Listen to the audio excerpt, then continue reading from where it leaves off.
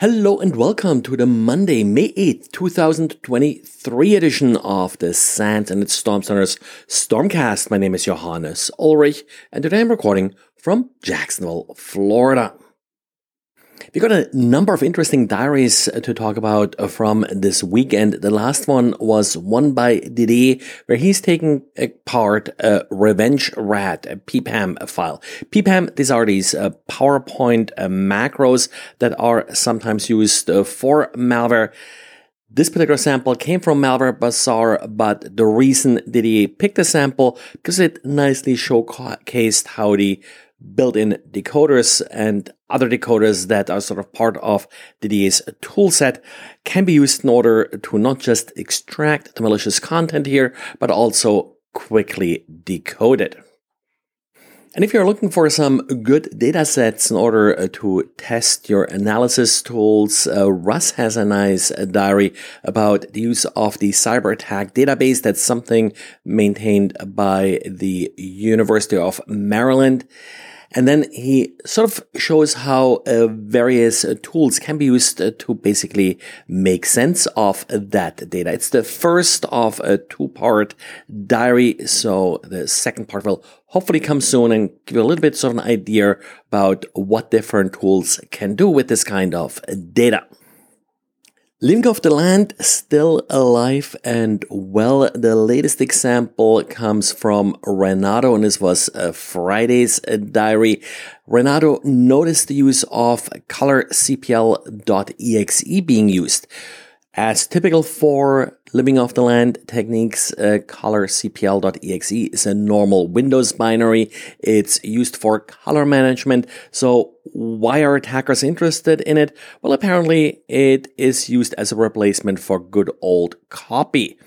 The destination directory is always the System32 spool drivers color directory, so probably also a good place to sort of tuck away dangerous binaries. But other than that, no privilege escalation here. Probably just trying to sort of hide the use of the copy command, which may trigger under some circumstances. In particular, if data is being copied in odd directories like this, maybe that'll trigger some endpoint detection alerts. And then we have some additional fallout from the MSI compromise from about a month ago. And we got, not very good update about the MSI compromise from about a month ago. MSI makes motherboards and I believe also graphic cards and similar items. And back then one of the concerns was that cryptographic keys may have been leaked. That apparently has come true now, has been confirmed. 4 of the Intel boot guard keys were found in the wild. Now, if you remember, MSI back when they were compromised did actually warn of that possibility, but I don't think has confirmed this particular scenario at this point. They just announced that you should be careful where you're downloading firmware from.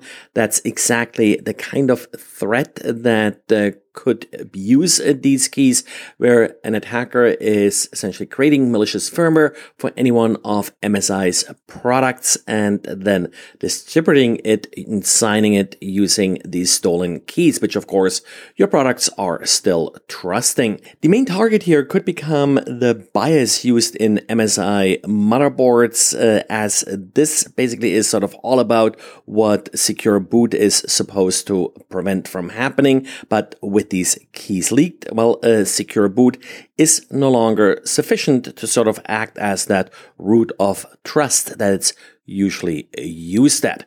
Binarily set up a GitHub repository that lists all of the stolen keys, so I'll link to that in the show notes. Maybe that'll help you sort of figure out if you are using software signed by one of those keys. And again, having software signed by those keys is not necessarily an indication that it's malicious. That's probably going to come next. So one thing to look for is also when was the software signed? Was it signed before or after the compromise? And while we're talking about a lot of Python and NPM package issues. Attackers haven't quite forgotten about PHP, at least attackers who are trying to land a job. In a recent attack against a number of different PHP packages in Packages, I think 14 packages were affected with about 500 million downloads total. An attacker was able to modify the composer JSON file and basically add a message asking for a job. If you're going job hunting, this is probably not the greatest way of doing it. It's, of course, important for people to know that these developers pretty much left their accounts unprotected, but maybe go the regular bug bounty route if you are trying to build up a portfolio of vulnerabilities that you discovered. Well, that's it for today. Thanks again for listening. Please subscribe if you're listening to this via Apple or any other podcast app. In particular, the subscription usually helps a little bit point out this podcast to other listeners. So thanks, everybody, and talk to you again tomorrow. Bye.